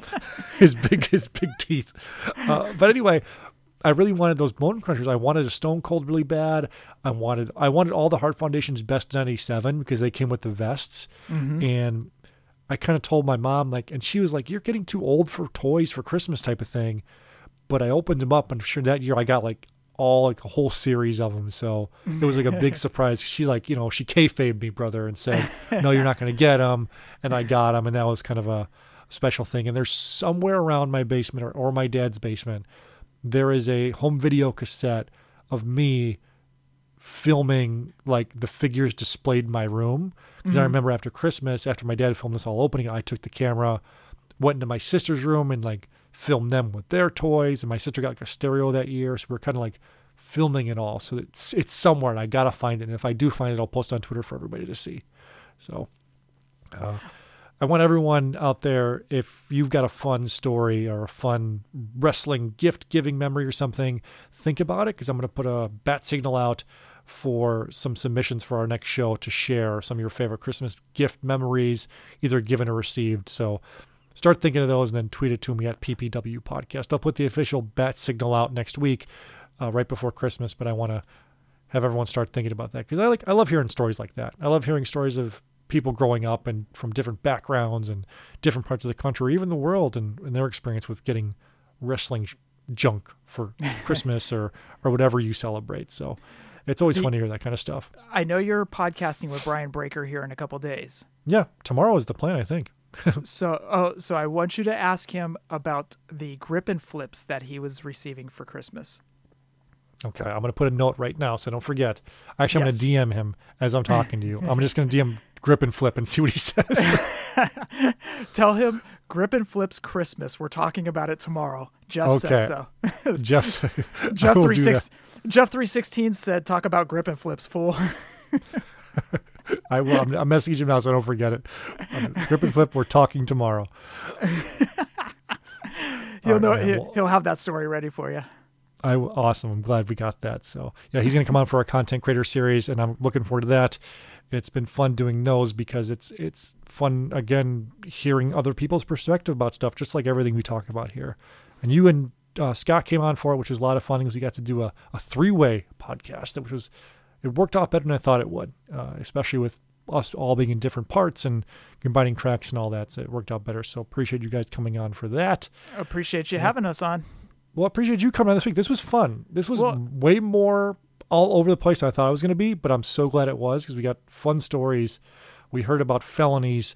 We heard your favorite Christmas gifts, that Kevin Steen story I've never heard before, especially that Zabisco punchline that made it for me. Well, we appreciate you, and we appreciate you so much, Steve, that we take you to the second best taqueria in. You and Celeste. Go ahead. You know what killed me, dude, is, in all honesty, I joke around about it, but we were supposed to see you because you were supposed to be out here in November.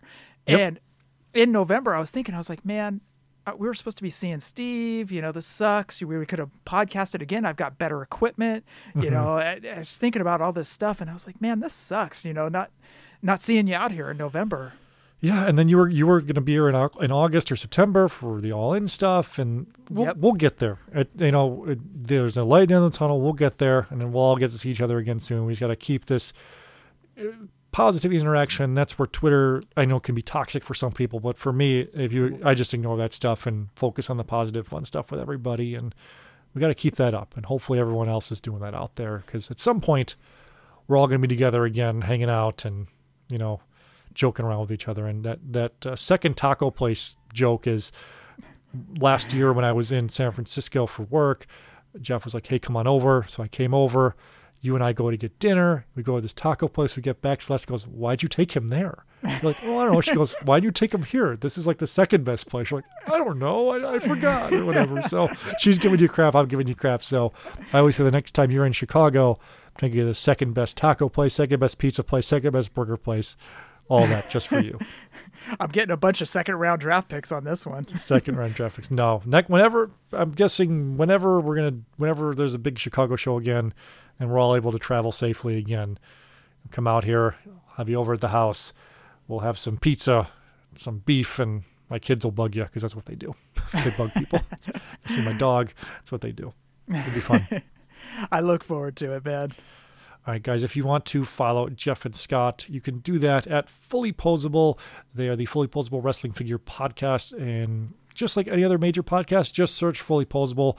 They'll show up in your podcast app, and go ahead and hit that subscribe button. If you're an iTunes user and want to leave a review, they'll read on the show every week that they get reviews, so go ahead and do that. And the same with us. If you're an iTunes user and want to leave a review, that'd be awesome because it just helps more people find the show when they're searching. Whatever algorithm Apple uses to find podcast, it'll show up. And it's so funny, like I'll click on my podcast sometimes and it'll scroll down and it'll say shows you might like, and it'll like say Chick Foley Show, FullyPoseable Show. I'm like, they're right, I will like those shows. Thank you very much, Apple, for monitoring everything I do. They're reading your minds like those ads. You'll think of something like, or you'll talk. That creeps me out. Yeah, right. Isn't it? Like I was talking to somebody was telling me that they had plantar fasciitis in the foot. Guess what pops up on my Facebook feed? These Dr. Scholl's plantar fasciitis, whatever. I was like, whoa, okay, come on. In addition to the FullyPoseable podcast, check out our other podcast buddies. Justin Summer has the Wrestling Cheers podcast, and he tweeted a picture of a Turbo Man doll he has under his tree, mint in box. So go and follow the Wrestling Cheers podcast. Do a lot of indie wrestling talk in Ohio, which is cool because I like podcasts that are niche and stick in a market that you don't necessarily think about. So it's fun to listen to. Check out our friends Eric and Barry at the Doing the Favor Wrestling Figure podcast. They're running crazy contests all the time. They're talking figures, talking apparently a lot of Cleveland Browns football, like because they're good. I guess they're good now, so we got to hear about whatever like type of thing. I think they're 9-3 if I'm not mistaken. They are. I'm sure Eric is just on cloud 9 after the Steelers lost to the Redskins. Yeah. The Washington football team. Washington football team. Which, by the way, now that the Bears are in Sucksville, I'm going to jump on that Washington bandwagon just because I love the new name so much. Football. I want a jersey that says football team. That's what I want. Well, if you think about it, Washington football team, that is a team that doesn't have, or a video game that doesn't have the license to put the name at the end. So it's like Washington football team, or, that's exactly what it is. Like back in the day, Tecmo Bowl, I think if I'm not mistaken, was just Buffalo. And Yeah, the first one, Tecmo Super Bowl, they got the license, but the first one, it was weird because they had the players' licenses. You could see their names. So like Walter Payton was on Team Chicago, but it wasn't the Bears. Yep. So that'll kind of tie into this nice segue. The Breaker and Bane Power to check out. They have a show every week and they have a guest every week. I mentioned Breaker's going to be on the show. Also, there's a spin-off show called the Back to the Nintendo podcast as well, which will tie into what we were just talking about. Also, check out our friends at the Our Vantage Point Retro Wrestling Podcast. They do a fun show every week. They do watch-alongs. They're doing look-backs. They're doing lists. They're professional. Go check them out. They're one of my favorite shows out there. Also, check out the Ringside Podcast. Our friend Daniel Spencer, who is a Impact Wrestling referee, one of, I think, 5 referees in the world that's on television right now, which is pretty crazy when you think about it. So check out the Ringside Podcast. Been friends with Daniel for a while. They do a fun show over there. And I always forget about people, so I'm sorry if I do. But yeah, it's lots of fun. Oh, that's okay. Everyone list everyone's stuff. Yeah, exactly. And also, if you Google our podcast if you put our podcast into Google, it'll come up with the latest episode. It's right there. You can just listen on your computer, right there, or you could go to Podbean, whatever. Listen, a lot of us have iPhones now. Which, by the way, you said you said the other day Celeste got a new phone. She got an app. You went to the Apple Store. Yep. Did you grow up and get an iPhone yet, or what are we doing here? You got you have like a Sony Ericsson or something. I can't handle the green text, by the way. I can't handle the green text. I'm almost done with you. Because of the green bubbles. I'm surprised Celeste haven't left you yet because of the green bubbles. Okay, wait. You're not the first person to say they're surprised Celeste hasn't left me, but that's like 90 different things. But no, she. I enjoy my Samsung Galaxies. I really do. I love my Samsung Galaxies. I do like the iPhone 12. I was kind of messing around with Celeste last night when she got it, and it's pretty sexy, I will say. Here's the deal. Once you go over, you can't leave and come back. We're not going to we'll let you in once. When you leave, you're done. With the new Samsung Galaxy S15, you get attracted by that fancy new screen. We don't want you coming back and forth. I kid. I'll stick with my iPod Touch. Okay, that's fair. All right, guys, that's going to wrap us up for this week. Keep an eye out on the PPW podcast feed for more shows coming up, specifically the one with the Breaker and Bane. I'm sorry, with Breaker from the Breaker and Bane Power Hour to talk about a content creator series. Also, when Eric is back next week, we're going to take a look back at the 1992 Royal Rumble because surprisingly, we haven't done that in all of our years in the show. So I was looking back through episodes like, how have we not done this? But we haven't. So I don't know. I think we did a Rumble show where we briefly talked about it, but specifically the whole pay-per-view, we haven't talked about it.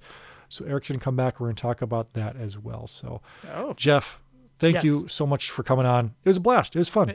It was a lot of fun. It was good. It was a good little change up, and I enjoyed it. As much as I joked around and saying, goddamn Steve making me watch this movie, I actually enjoyed watching it, taking notes, and then coming on and talking about it. So thank you for having me on. Thank you for thinking of me to watch a movie, or basically force me to watch a movie that I've never seen before in 24 years that it's been in existence. For sure. But it was a lot of fun, so thank you. All right, guys. Thank you everyone for listening. We will see you again.